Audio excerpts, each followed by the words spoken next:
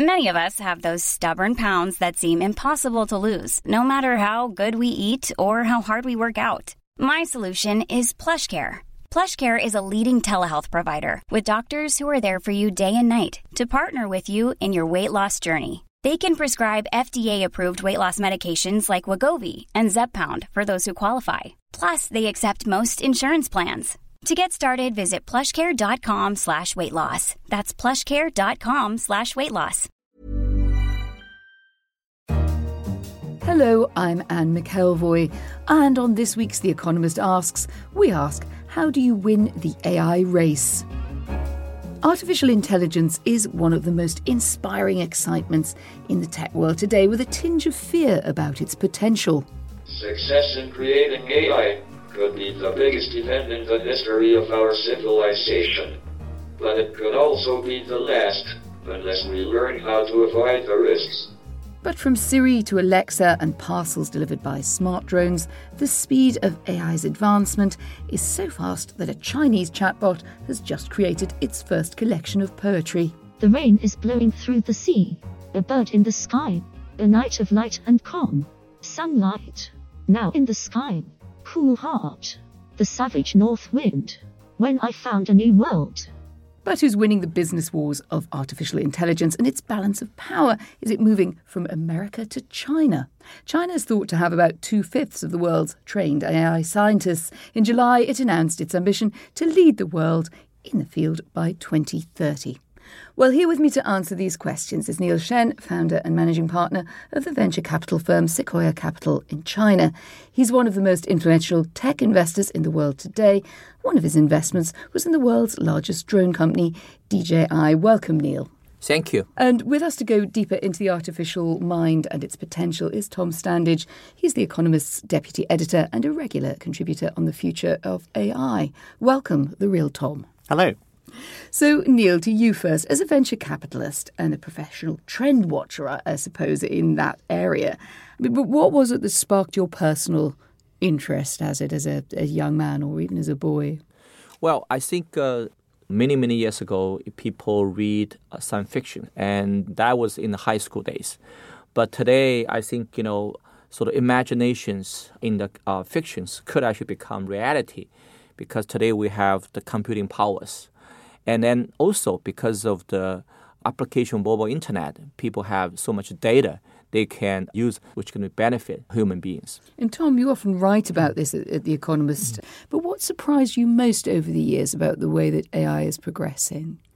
Well, there have been bursts of enthusiasm about AI over the past few decades. And what's really changed this time, as Neil points out, is we have the computing power to really make it work. We have the data to train the systems on. And so for the first time, we really see widely deployed AI systems that billions of people are using every day without even realizing it. They're using apps, they're using internet services. And that's a very, very big shift, because previously it's been very easy for those of us who are interested in AI and grew up reading those science fiction stories to get very carried away by some clever result. But it really is real now, and it is extremely widely used. We talk a lot about exciting ventures in AI, and I suppose every startup pretty much claims now to be using AI or to be pushing ahead in that field. But how do we distinguish then between a company which is really adding value in artificial intelligence and one that's simply bolting it on? As Tom suggests, I'm probably using AI numerous times this morning without thinking about it. Well, I think there are really two types of companies. One is developing the so-called infrastructure technology in the artificial intelligence area, for example, voice recognitions, computer visions, etc. And there's others which are applying those technology in their routine business. Total being a very good example. It is a news aggregator, but it has been applied artificial intelligence in a very extensive way. So you're investing in both kinds of company, the infrastructure providers and the... Exactly. Right. And what about the phenomenon that you have, a computer security company or a financial services company that's been around for 4 or 5 years? They add a bit of machine learning and they come to you and say, now we're an AI company. How do you judge a company like that? Surely everyone's claiming to be an AI company now. You are probably correct. In the long run, every single company should be an AI company. They need to apply those technologies in better serving their customers. For example, education, whether it's offline or whether it's online, I see many of those companies, top ones, adopting so-called artificial intelligence technologies. And they should be doing that in the next 5, 10, 15 years. And what do you think about the argument then, if we're all going to be using AI and it's going to be something that every company uses, that this gives a big advantage to the companies that have access to data? Because that means the big companies that already have millions of users have a head start, and it's very difficult for a startup to break in. Do you think that's true? In a way, it's true. For example, we are looking at startup company in the online education space claiming that they have a superior AI technology. But on the other hand, you have to also pay attention to the legacy incumbent, which already have a lot of data in the education space. And clearly, they could leverage their user base, apply technology, and be a real leader in that space. Now, it is really a competition between the legacy player, which could apply technology, versus the newcomers, which could, with a superior technology, and within a short period of time, accumulating users. At the end of the day, both need data, but I don't want to give up altogether on the young startups. History has been shown us that there are some good chances those companies are going to break out with a superior technology.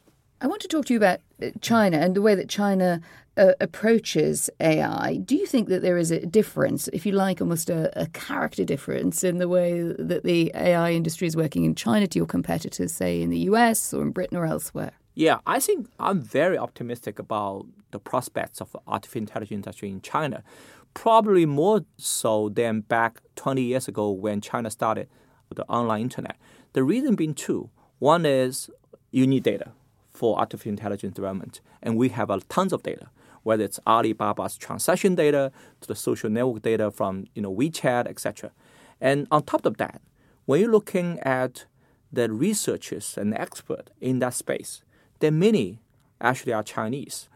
And if you're looking at quotations, research papers, the Chinese AI research in the world has a very decent market share. And so with that, I think we have a very good chance to take a lead. In fact, fundamentally, what is AI in the whole science field? It's mathematics and statistics. And China has a very strong talent in these two areas. You've got a smile on your face as if to say, we can do that.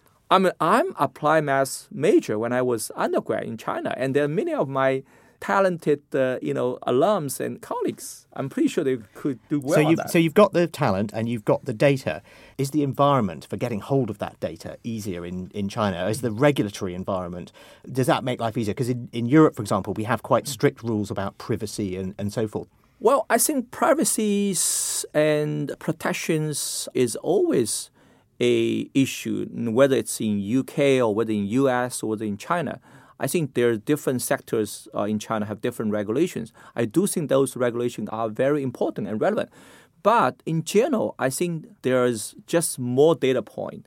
But there is surely a danger that AI can be used as a tool of suppression and surveillance. And I'm going to stick my neck out here and say in an authoritarian country such as China, does that worry you at all? I don't think so. Why not?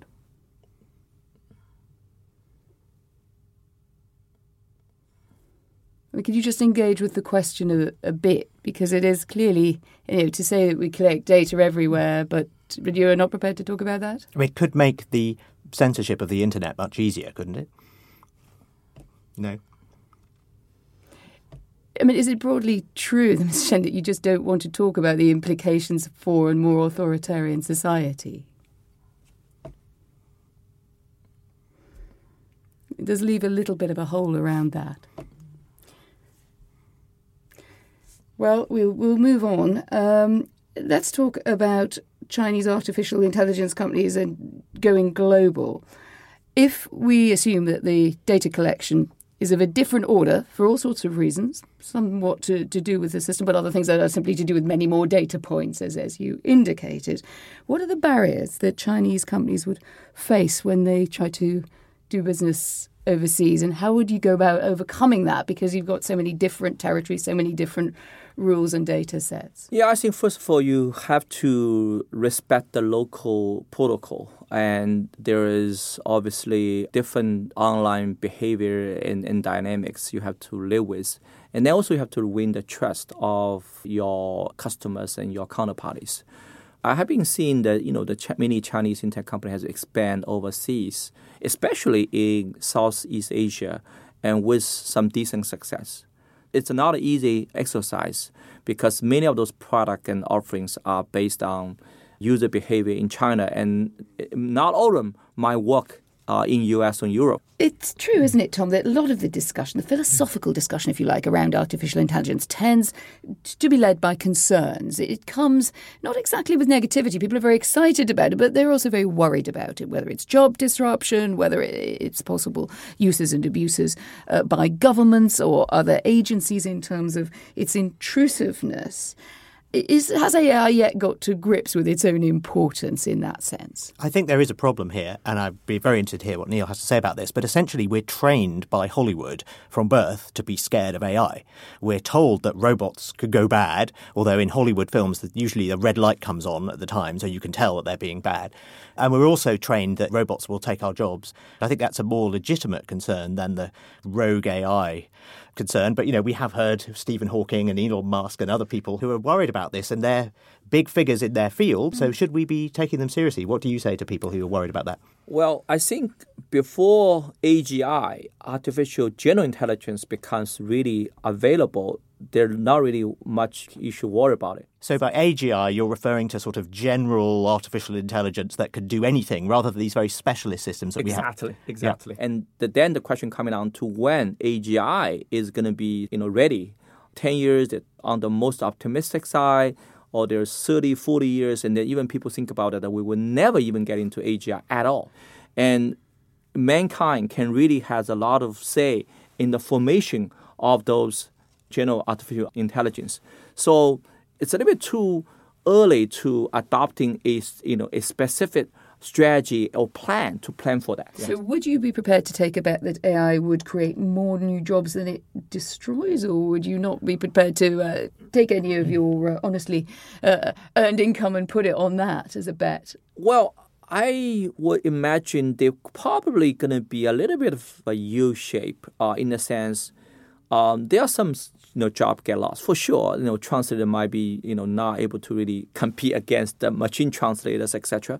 But at the end, there'll be more opportunity open up in certain areas that you are able to have things to do more effectively and more productively, so that overall loss to jobs may not be that much. In my view, obviously, it is a bumpy road, and there are certain jobs to be lost, and etc. Now, we're very good at identifying which jobs AI might destroy, and it's very hard to imagine the new jobs that will be created. And if you go back a century, the same would be true of computers. If you try to explain to people a century ago all the sorts of jobs that people do in the tech industry, they won't know what you're talking about. Is there an example, because you've seen this, you're creating jobs in AI by investing in these companies. I wonder, for example, people are saying that we need people who can train AIs, and that's a kind of a new job that we didn't have before. Do you have a pet example of how this could lead to job creation? I don't have a particular sort of job description as yet, but I would imagine that, look, back 10 years ago, you would be having difficult time imagining that when you using mobile phone, you can order food deliveries, massage through the online with one button. And today, those could be provided. And with artificial intelligence, more personalized service could be provided. And who can be providing those? Some will be by machine, by robotics, but some have to be done by human beings. We can't let you go, Neil, without a word about drones as an investor in a major Chinese drone company. And Tom is someone who deals with drones very often, has written a special report on the subject. I mean, Tom, what sentence would you send Neil's way by drone or in person?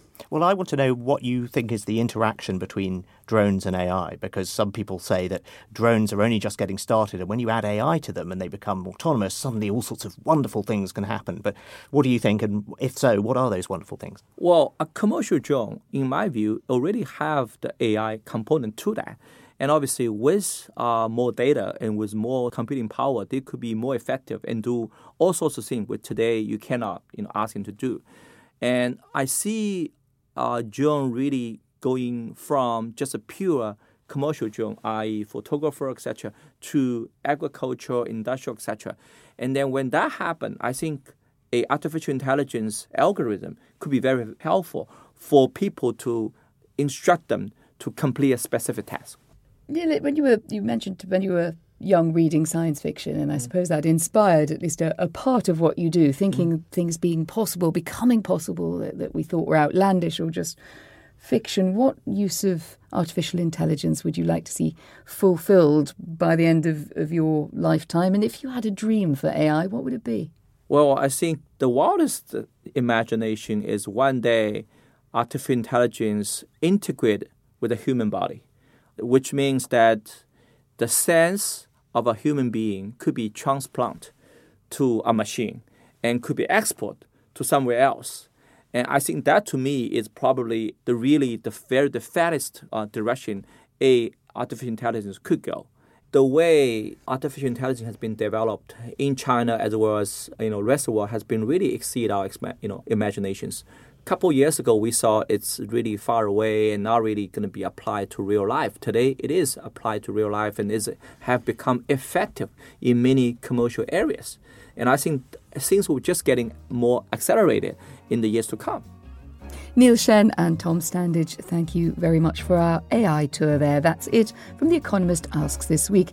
Let us know what you think about the rise of AI, its promise or its threats on Twitter. We're at Economist Radio. You can also follow me at Anne McElvoy. And if you can't squeeze your thoughts into a tweet, well, never fear, there's email as well. Do get in touch via radio@economist.com. In London, this is The Economist.